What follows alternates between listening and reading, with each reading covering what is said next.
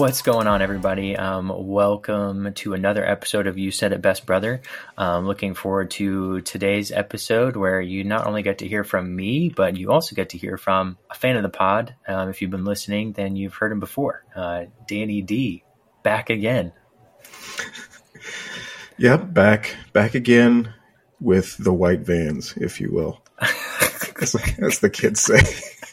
I don't think kids are saying that anymore, but I think we are as I elder think millennials. I've never correct. But I'm here for it. I'm here for it. But yes, looking forward to today's episode where we're going to talk about something that I think both of us are pretty passionate about, and hopefully you guys are too. But going to be talking about horror movies. And we're going to be doing a Mount Rushmore. So just to kind of clarify with what we're doing, we all have our favorites. We all have movies that we think are very good.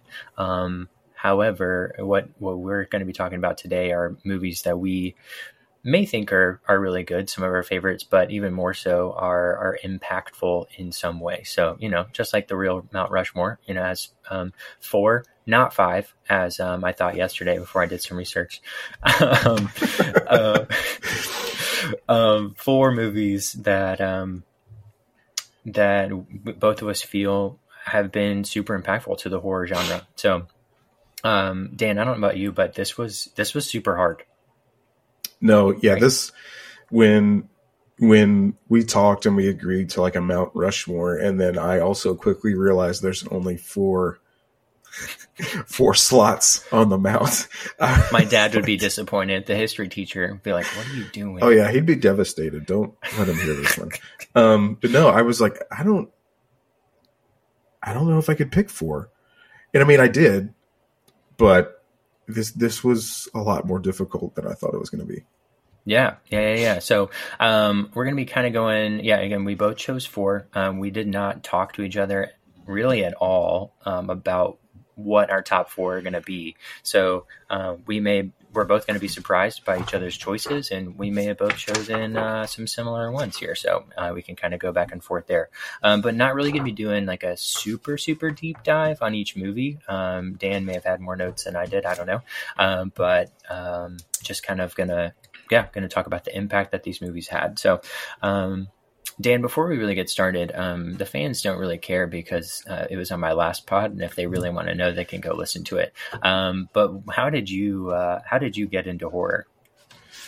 You mentioned that you were going to talk about this right before we got on, and I was like, yeah, totally, I can answer that. But I don't. That's a loaded question, and I can't tell you the first time that I remember seeing a horror movie. The first 3 horror movies I remember seeing were The Ring, okay, The Hills Have Eyes remake, and Saw. And it felt, I guess, you and I have similar upbringings. We grew up probably pretty conservative.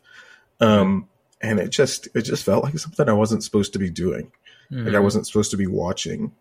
And it just felt exciting, and I didn't mind the feeling of being scared, like that adrenaline rush of seeing Samara come through the TV, or finally seeing the images from the videotape and thinking, oh my gosh, this is so creepy. It was just unlike any movie or media I'd experienced before, so it was just all downhill from there, or uphill. There you go, or uphill. It depends. Yeah, one could argue. I would say more uphill. But yeah. So sorry, I forgot to prep my iPad before because I do have some notes and stuff on here as well. But okay, awesome. Well, thank you for sharing. I think you're correct. Part of that conservative upbringing and everything definitely played a part in my early exposure. Well, so go ahead. And one last thing, it's my birthday is in October, right? And like October just is my favorite time of the year, between like playoff baseball, NBA, horror movies, fall, all that stuff, all wrapped, my birthday, all wrapped into one. They just remind me of my favorite time of the year as well. Sure. So. Yeah. No. Awesome. Cool. Well, thank you for sharing. Let's take just a super quick break, and we will hop right into our Mount Rushmore.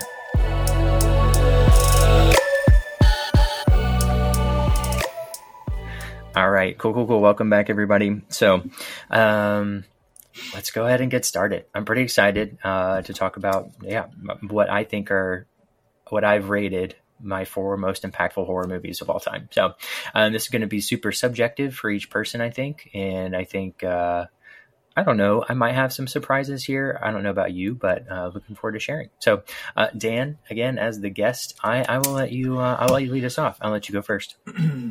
Okay. I probably have a surprise or two as well. And it's just the nature of it with you can only choose 4. But and before, I don't want to interrupt you, but you also have a little bit more I'm going to anyways. You have more exposure to horror than I do, so I feel like you're just through your work and your side jobs and everything, you got that Shudder subscription, so you may know of some other stuff that I've kind of stuck to more mainstream stuff through the years. Right. So yeah. Anyways, I'm sorry, I didn't mean to interrupt. I sincerely apologize. But it's my podcast, so I'm going to do it. So, as I was saying, the first movie that I've picked is, you could probably guess it's Texas Chainsaw Massacre. Yeah, I knew you were going to choose that one. I'll tell anybody who will listen. It's not necessarily my favorite, but I will tell anybody who will listen that it is arguably the most important, one of the most important horror movies ever made. First and foremost, just because it was the way Tobe Hooper filmed it, right? Completely and totally unknown actors. The budget was like $130,000, I think. It just feels visceral. It just feels raw. What a good vocab word. Thank you. And like from the title, based on the crimes of like Ed Gein loosely, and the way he was able to do it with very little blood, he was actually shooting for like a PG-13 rating at first. And so the reality is like the title is kind of misleading, and he did that on purpose as well. Another thing I really like, I guess that kind of leads into, it was one of the more, when you do the research on it, it's one of the more politically motivated horror movies. And I don't know that many had done that until then. Like it's a commentary on like the meat industry, how Americans consume violent media. Like the images of the Vietnam War were all over the screen. And it was kind of like, are we showing this on TV? It was kind of a commentary on like, how gruesome can we get it? And also even the based on a true story, like it's not, but it also kind of is. And it was a commentary on like the government being like, oh yes, this is what's true. Well, not everything they say to us is or was true, especially around that time with like Watergate, the Vietnam War, and that kind of thing. And I also think there's also very little blood. Which is surprising for a movie called Texas Chainsaw Massacre. Right. I mean, there's only one person actually gets killed on screen with the chainsaw. There's only, I think, 4 victims, which, seems like a small massacre.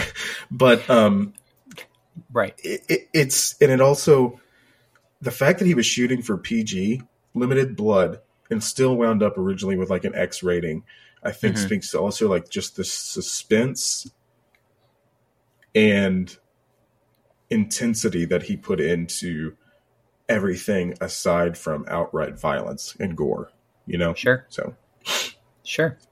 No, and I think I think that's cool. You kind of touched on like truth and what is truth based on a true story. Like I don't know about you, and I don't want to get too far ahead of myself here, but I think some of the best horror movies are things that are either based on truth or make us believe that it's based on truth. You know what I mean? Right. Yeah. But I don't want to get ahead. I'm going to save some of that for later. So, that's all you got? Texas Chainsaw? Yeah, I mean, I could go on, honestly, but we can stop there. You try to make it as believable as possible by casting like totally unknown actors. Mm-hmm. Yeah. You know, to like lend that like true story feel to it. Sure. You know, sure. That was a movie that I hadn't watched until, I think I talked about a little bit of this on my last pod with Halloween Horror Nights, is like, I had not watched that movie until HHN did a house for it a couple of years ago. And, I would agree with you that, it is very, very realistic in the sense of like, all right, like I could see some of this probably happening in a very small town in Texas. Just, you read all these different stories of, like murders and different things happening. It's like, that's pretty believable. So yeah, I think that's fun. So the dinner table scene has stuck with me. Oh my gosh. For years. Absolute years. That family dynamic is so interesting. I'm just like, none of us have as messed up families as we think that we do. So right. And even if you want to look at that, it's like a deconstruction of like the nuclear family at the time. It was like, the family unit around the 60s and 70s was just changing. And so it was like he just took that dynamic and completely gutted it and then flipped it on its head. Yeah. I think the real, moral of the story is don't be a single father of two kids. Three sons. There it is. Made it pretty basic there. Okay. Awesome. Well, perfect. So your first Mount Rushmore got Texas Chainsaw. So there we go. I like it. I knew you were going there. Well, I didn't know. I would have been surprised just with, in our conversations in the past. Right. I would have been surprised if you hadn't put it right there. So awesome. All right. Well, I'm going to go ahead and go with my first one. My first choice, and what I think is most impactful, is the 2017 film Get Out by Jordan Peele. Wow. Yeah. Okay. I think it's got to be on there. We're looking at a modern Mount Rushmore, I guess, in my sense.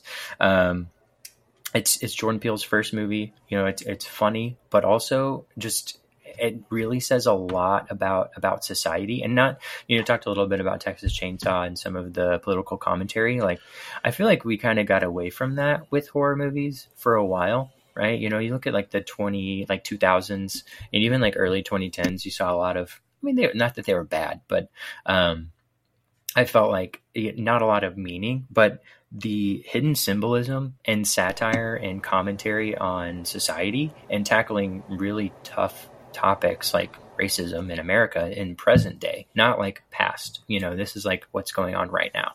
I think is going to be a blueprint for modern horror for a long time. I think this was arguably one of the best made horror movies of all time. Again, not super scary, but like if I'm just looking at like Rotten Tomatoes scores, I'm pretty sure it's pretty high up there, which Rotten Tomatoes is not the end all be all. Don't want to assume that. But I think it is a good baseline for us though. Right. Right. Like, and I think what's cool about this movie, and some of this, I guess, a little subjective for me, is after seeing Get Out and then listening to some other podcasts kind of talking about that symbolism, talking about the meanings of everything, it made me really start to try and tackle movies through a different lens, through a lens of not taking things off face value. What is this trying to tell me? Like I remember sitting through Nope, which is Jordan Peele's third movie, and I was like, all right, I got to try and pick up on the little cues. What is he trying to tell me right here? And I was amazed at the end when I was able to actually come up with some of this stuff. I was like, not just a consumer of content, but somebody who is like learning something, taking something and trying to apply something, to life. So, I think, which maybe kind of a hot take because it's only been 6 years, but I think in the next 10, 20 years, I think we're going to see more and more movies like Get Out, where people are willing to take risks, have fun. I think this movie was just, I thought it was a lot of fun. I watch it every year. I mean, some great acting in there, a great cast. Unlike Texas Chainsaw, there's a lot of big names that came through on this one. But yeah, just a lot of that symbolism and everything. I thought, I think it's going to lay the groundwork for what's to come. So I guess maybe that is a little bit of a hot take because, again, it's been 6 years, but I'm going to go ahead and put it on there. Yeah, and I mean, yeah, you could argue that's a hot take, but like at the end of the day, I do think, I think probably not only for you as well. I think a lot of people took that, and I think that's one of the hallmarks of like good media in general is the way it challenges us to view not just other movies or other pieces of media, but even just like the world around us in a different way. You know, sure. Like if somebody didn't know about, you know, the Black experience in America, you know, it might ask them or at least lead them to think, you know, like, oh, I didn't know that any of this was going on, or I didn't know that's how this worked or that worked, you know, and then that changes the way they interact with the world around them. And I think that's a really important aspect of like horror movies. So, I mean, hot take, maybe, but I think that's a really good modern pick. Yeah. So I'll take it. One of my favorite scenes that I just like going back was like when, no, I guess not favorite scenes, but when Rose, and I missed this the first time, but at the end of the movie, when she's just sitting on her bed trying to pick her next victim, basically, and she's eating Fruit Loops, and the Fruit Loops, which have color, right, and her milk are separate. You know, it was like just like little things like that. And it was just like, man, like it's so good. So good. So I think it's a smart movie, and I think a lot of people are going to have to, I guess, try harder going forward. You know, it raises the bar. So, but that's me. That's my first choice. So unless if you have anything else to add, I'll let you go on to your second pick. No, because we're not drafting. I want to clarify. Right. This is the second face. Yeah. Face number 2. Okay. Dang, you maybe want to rethink this whole thing and pick more modern ones. But I think for my second, I'm going with Psycho. Okay. Nice. And I hope you didn't pick, not that I hope you didn't, but, you know, I want to talk about as many different ones as we can. But for sure. I remember watching this one for the first time, too. Me too. And it just... Yeah, for you it was like what? I watched it last night. 20 minutes ago. and I was younger, and I remember it starting in black and white, and I guess back then it was like, this is gonna be an old movie. This is gonna be so lame.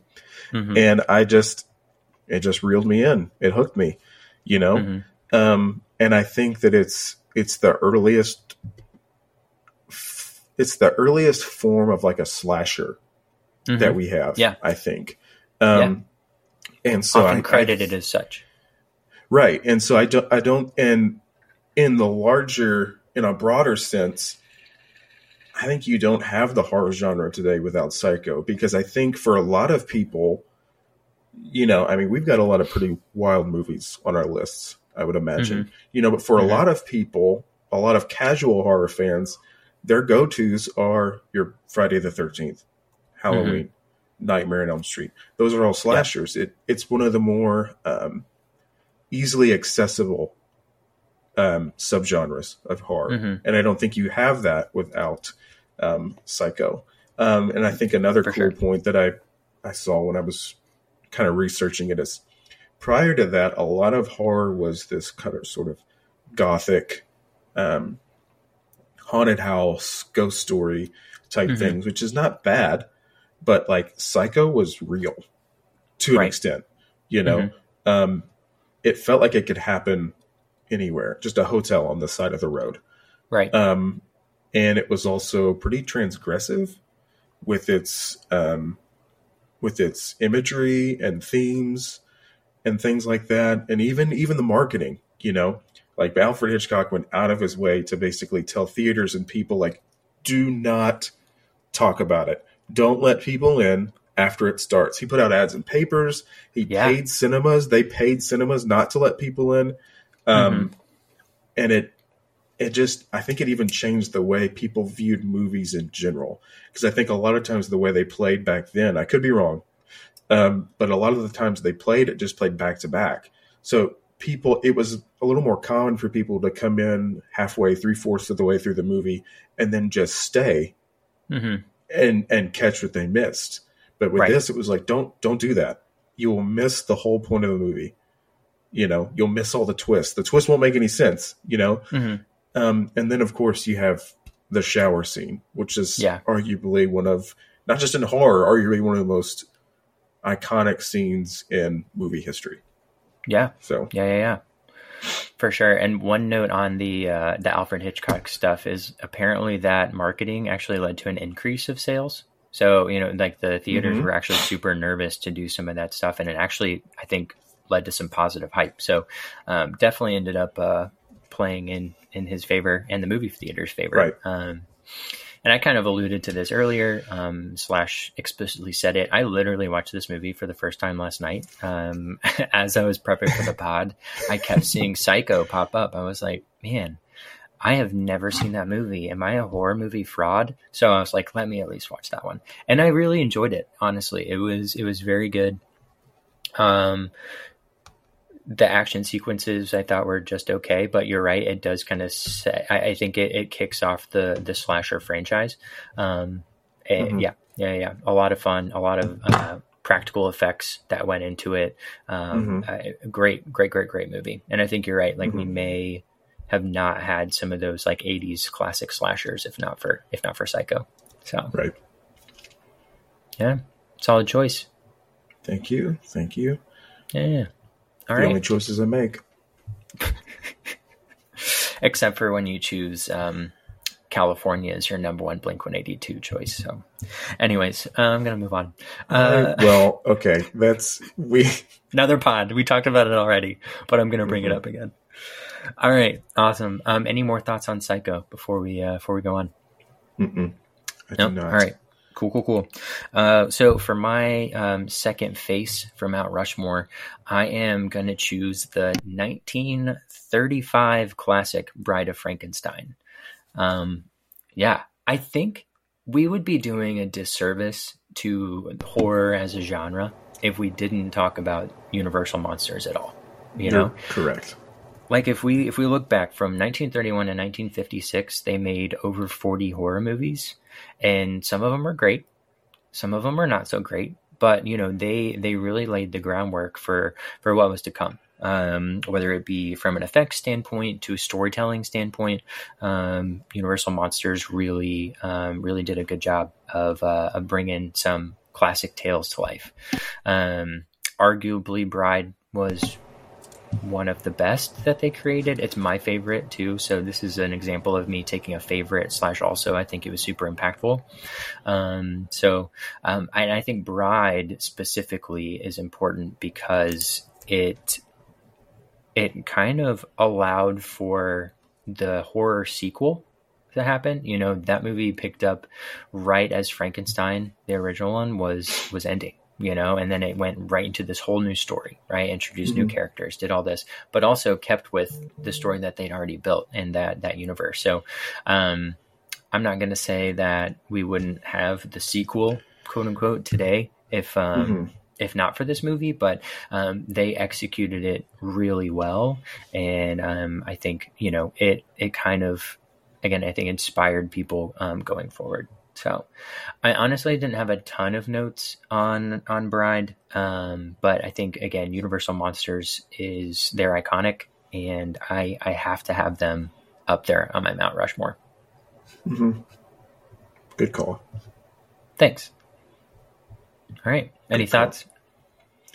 No, other than, I really do think that the term Universal Monsters speaks for itself. So I don't know that a lot of notes are really needed, because I think that even for a casual movie fan, if I say Frankenstein, the first image that's going to pop into their head is that Universal Frankenstein. If you say Dracula, the first image that's going to come into their head is Bela Lugosi, right? Even Mummy. Well, I guess Tom Cruise. Tom Cruise version is the superior I can't even say it with a straight face. The Brendan Fraser one is is a really good remake, but I think I think that Boris Karloff image comes up for a lot of people when you say Mummy, sure. as frequently as the 99 one. So no, I think you're right. You can't talk about it without talking about those films. Yeah. So, all right. Well, that one was quick and sweet. We're halfway done so far. So let's take a just quick break. But let's recap really quick. So far for Dan's Mount Rushmore, we've got Texas Chainsaw and Psycho. So can you imagine seeing Leatherface and Norman Bates up on a big mountain? That would be freaking terrifying. Incredible. And then for me, we've got Get Out, which I don't know. I guess Daniel Kaluuya's character would have to be the face that they choose, I suppose. I think you're right. And then Bride of Frankenstein, also screaming with her, so big hair, absolutely, tallest peak, the tallest peak of them all. All right, let's take a quick break, and we'll come back and get the last half.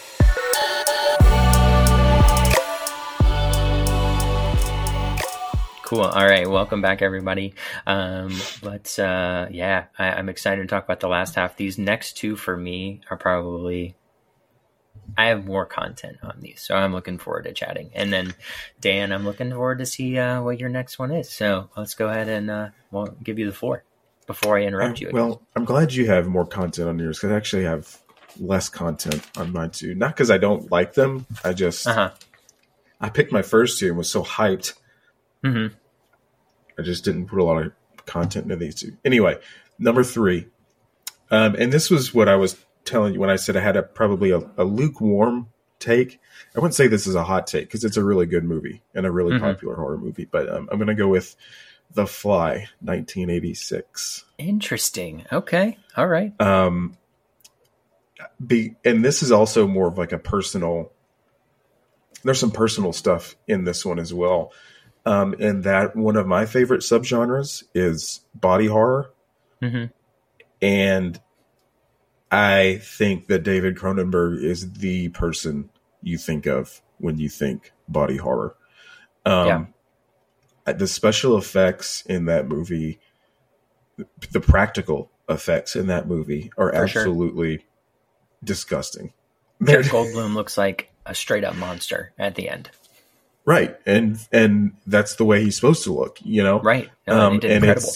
It's absolutely nauseating, and like, even on and I think what makes it is, and I've read a lot of things too. It's like, there's like 4 or 5 other actors who either were passed over or decided they didn't want to do it because it was so gross.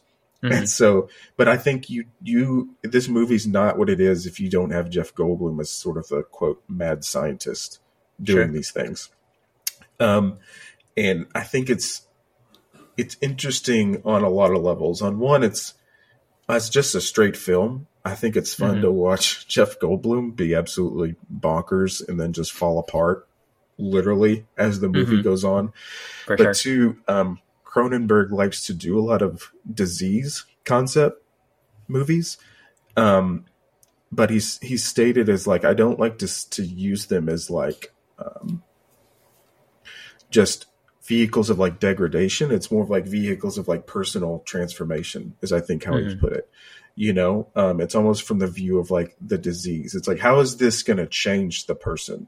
And I think physically is a very visible manifestation of like the way things affect us, the way things like a cancer diagnosis or even an AIDS diagnosis. I think he's come on and said like, The Fly is kind of a loose allegory for the AIDS pandemic at the time. Okay. And so in that sense, I think that in the body horror genre, I think that's one of the best, if not the best examples of it. And I think it's probably his best, in my opinion, that's his best movie, is The Fly.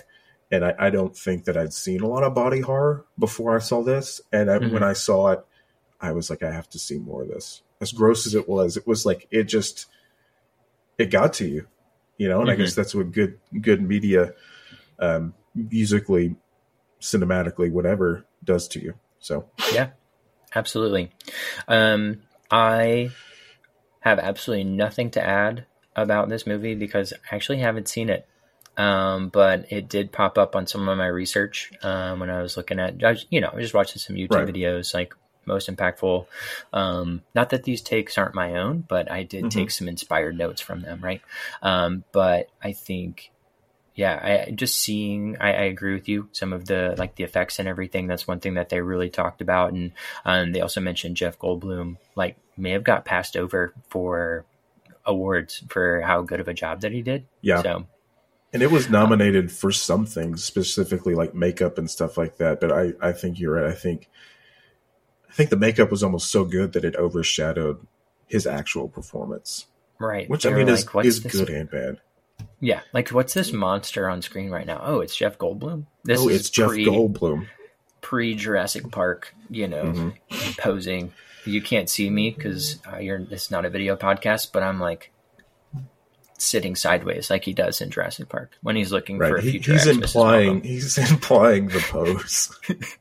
The pose, you know the one. The pose. Yeah. The ladies know. Yeah.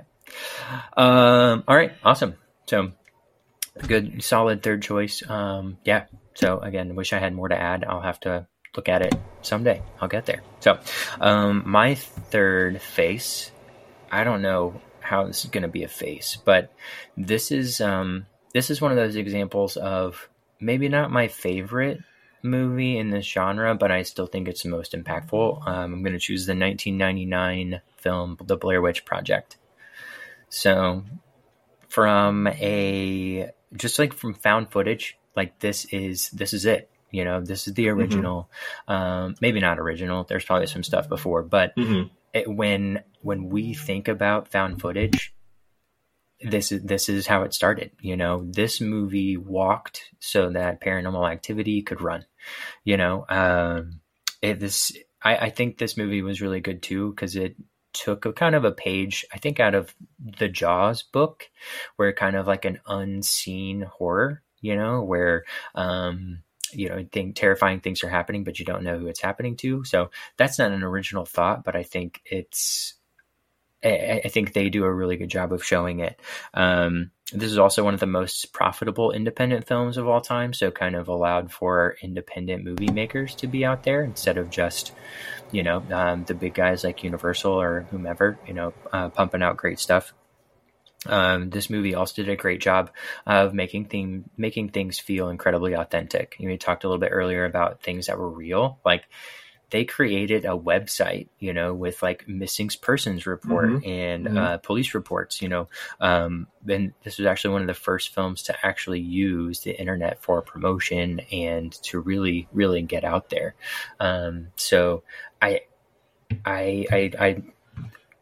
don't love the movie. I've only seen it one time. It was good, but again, I think what they were able to accomplish and how they make you, the viewer, feel, and really kind of make you feel like you're living the experience with these actors is incredibly done.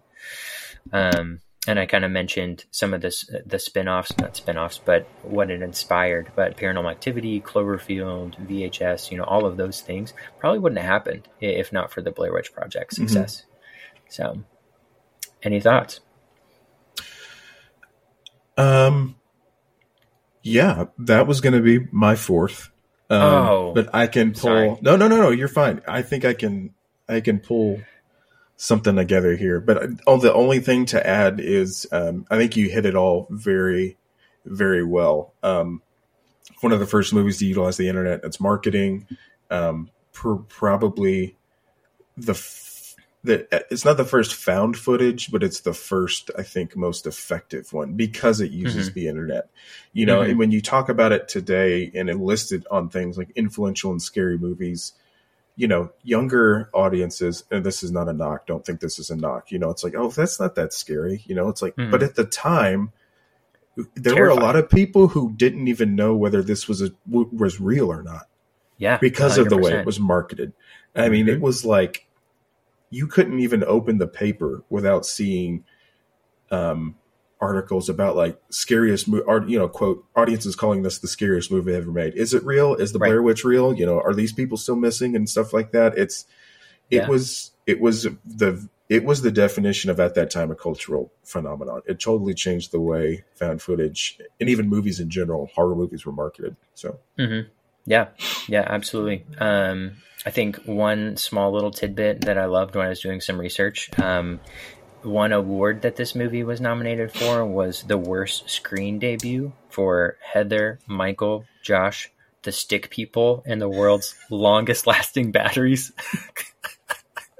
I was like, that's so good. That's perfect. Oh man. So, you know, it was a good movie. I think it had some kind of mixed reviews from critics and everything, but again, I think both of us kind of hit like super well done and laid the groundwork for a lot of other things. So cool. Now I know you said I kind of took your last pick, so are you ready to go right now, or do you want me to do my fourth one really quick and then? No, I think I got it. All right. Floor's yours, pal. I am going to go with, I'm going to follow your lead and pick something a little more modern and go with Hereditary. Okay. Yep. And I know that this, I personally don't think it's a hot take, but I know that people either really love this movie in Ari Aster or they really hate this movie in Ari Aster. I've never heard anybody be like, "Oh, he's okay." It was all right. It was fine. But like you said, I've seen a lot of horror movies. Okay. Yeah. And I'd seen a lot of horror movies before this one. And I can't tell you the effect this one had on me. Like, I think I was watching it with shoulders tensed like this. It is absolutely, it totally changed the way that I thought of modern horror, I think. It's long. You don't see a lot of movies, horror movies that long. And every second of it feels like heavy.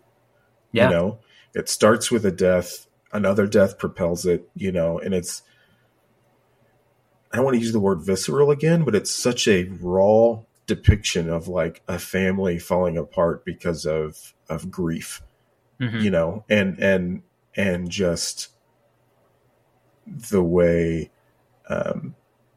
even the name of the movie, you know, like Hereditary, it's like family units carry on trauma carries, you know? Yeah. And I know that that's a hot button topic or like a cliche thing to talk about in horror and things like right now, but like it's not wrong. Like those kinds of things carry generationally, if not dealt with, you know, couple that with the grief of losing a loved one and losing a loved one that you had a complicated relationship with, and motherhood, you know. Yeah. Toni Collette was an absolute force to be reckoned with in this movie. Worst mother ever? ? Or no? I wouldn't say worst. I don't know, because I mean, Psycho was on this list, so you know.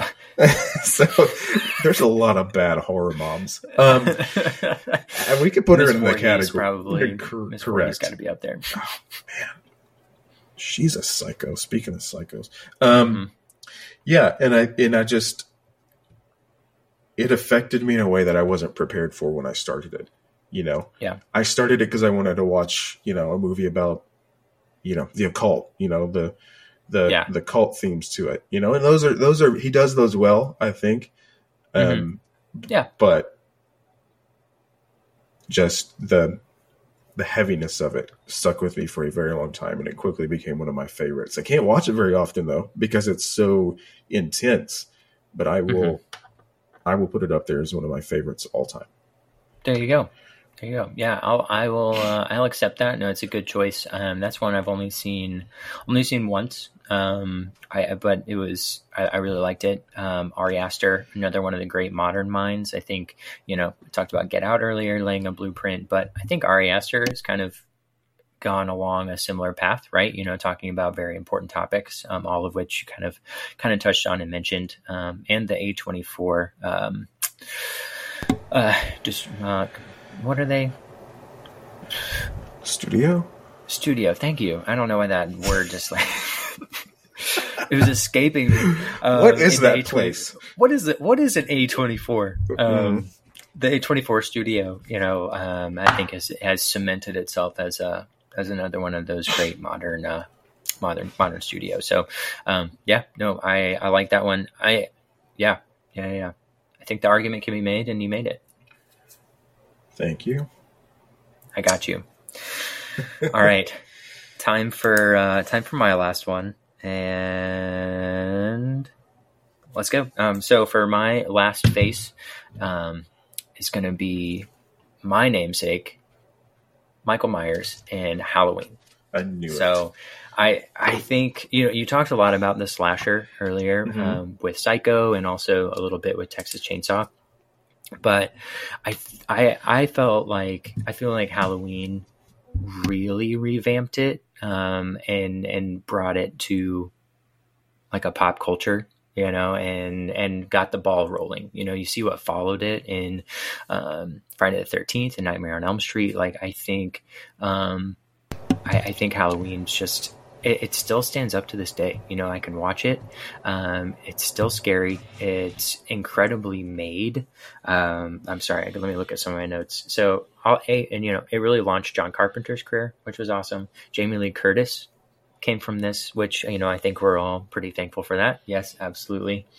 The way that they incorporated kills from the killer's perspective, like the movie introduces us through the eyes of Michael Myers in killing his older sister. It's like, I'm sure that it happened before, but it's the first time, it's the oldest movie that I remember that really, really puts you in that perspective where you just you want to escape, you're stuck in the body of a killer at that moment in time. You're like, I want to be anywhere but here. And I think, that's incredibly well. It's launched 13 different movies over, 40 years, basically. I don't know. I think that this has to be up there. Even talking about, like the whole final girl concept, killing off promiscuous characters, a lot of, different tropes that you see either honored in future movies or even acknowledged as like tropes for like the genre, and they make fun of it, but right. I love Halloween. It's one of my favorite slashers, and I think it has to be Michael deserves his respect. So I think you're right, and it was hard for me to not put that one on my most influential, but I felt like I personally felt like I didn't want to put Psycho and Halloween both roughly similar, not the same. I understand they're not the same movie, but similar movies on there. Sure. And I think that arguably Psycho is the more, for me, quote, influential. Okay.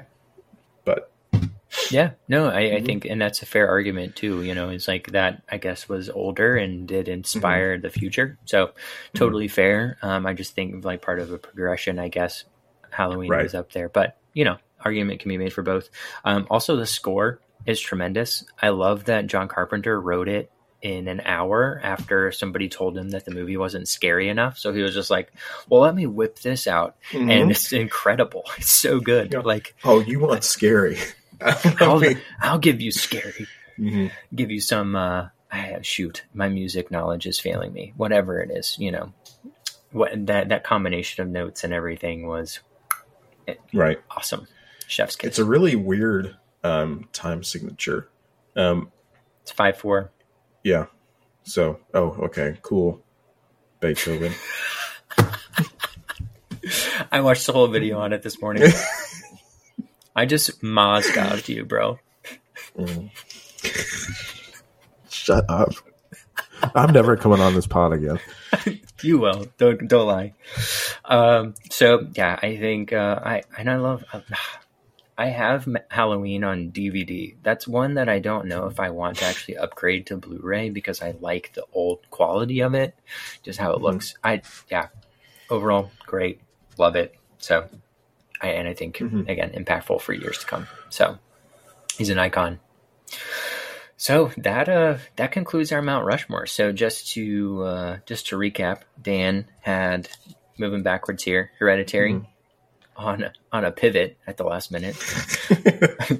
Had to drop a different play, right? Yeah, he audibled right there. Yeah, The Fly, Psycho, and Texas Chainsaw. And I came at you with Get Out, Bride of Frankenstein, Blair Witch Project, and Halloween. So I think 8 incredible movies right there. So, but before we go, because I don't know about you, but I have a few movies that I just really wanted to put on this list. I kept putting, there's a whole, I've got a whole list over here of like 10 movies. Yeah. Like, oh man. Yeah. That would have been so cool. Do 2 honorable mentions, like 2 that were really close for you that you maybe cut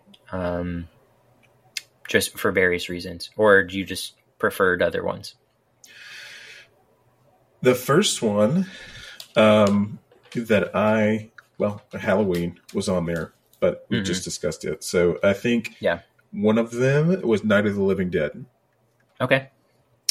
And just to hit on it briefly, probably the first and most well-known zombie movie. And again, you don't think zombies nowadays without thinking George A. Romero. To this day, I do, because I haven't seen it, but oh, God.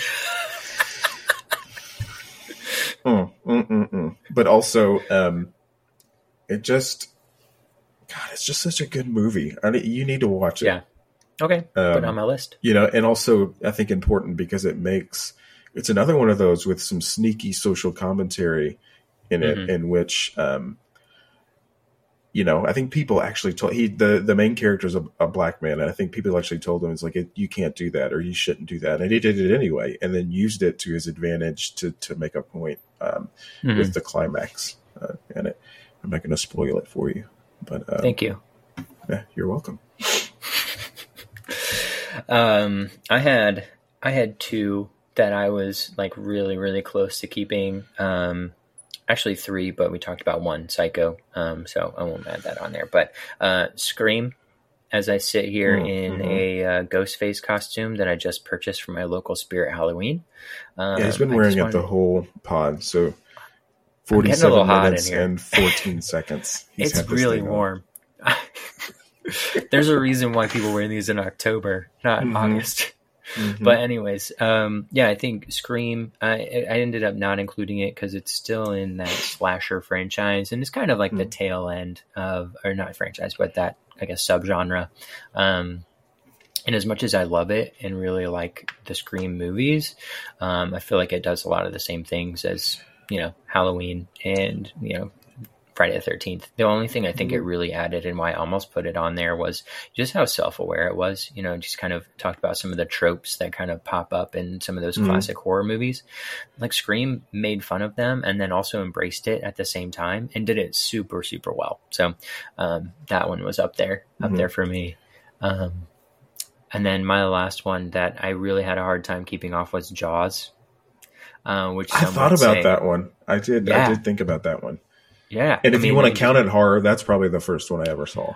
I think it does categorize itself as a horror movie. I know I kind of mentioned it earlier, but it does a great job of you not seeing the evil. It's an unknown evil, and some of that is because of issues with production, so they actually couldn't show the shark more than they did. But that's beside the point. I love that stuff. I love those little behind the scenes things. Like, yes. And there's so much for that one. Like Jaws. That one's specific for all of these, but that one is especially with movies that are that historically important. There's all kinds of little tidbits about production that like ended up, we couldn't do that. Well, that actually ended up making it a very good movie. Right. Yeah, people like it because of it. It's kind of interesting. And also credited as the first summer blockbuster. So just kind of a game changer for movies as a whole. So, any other ones that you were like, dang, really close? I won't discuss them, but I'll just read. I was making a list as we went here. Mandy. You're looking at me crazy here. Yeah, I don't, what the hell is that? Well, it's a movie. Nicolas Cage. Oh, okay. Cool. You just have to watch. I'm not even going to try to explain it because it's so ridiculous, but it's basically like a revenge tale, so Okay. to speak. And Nicolas Cage is vintage Nicolas Cage in it. See, I told you were going to know some movies I'd never heard of before. You and that Shudder subscription, bro. Yeah. Well, that's one I own. I love, like you said, like physical media. It, both the new one and the miniseries, Exorcist, Evil Dead, Yep. Some J horror, Ring, Ju-on, Deepwater or Darkwater. My bad. The Shining. Yeah.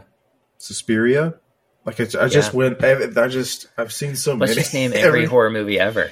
Yeah, we'll just stop there because I'll just keep going. But no, but you can, and that's kind of what we talked about, right? Is like there's so many great movies out there, and it really is hard to choose for. But I think we both did well. I'm glad we had some solid conversation about some great horror stuff and had a good time. So that's all I've got for today, everybody. I appreciate all of you guys listening in. Again, please like, subscribe, all that kind of good stuff. Stay tuned. It should be on here still every other week. So who knows? We'll be on here next time. I don't know. I've stopped planning as far ahead now because I just... Mike asked me last night via Call of Duty chat. True statement. Well, look how it turned out. We had a great time. I think it went really well. It was just, I was like, oh yeah, let's do this thing. Let's do it. All right. Awesome. Well, Dan, thanks for coming on, dude. And again, appreciate all you guys for tuning in. And until next time. Peace.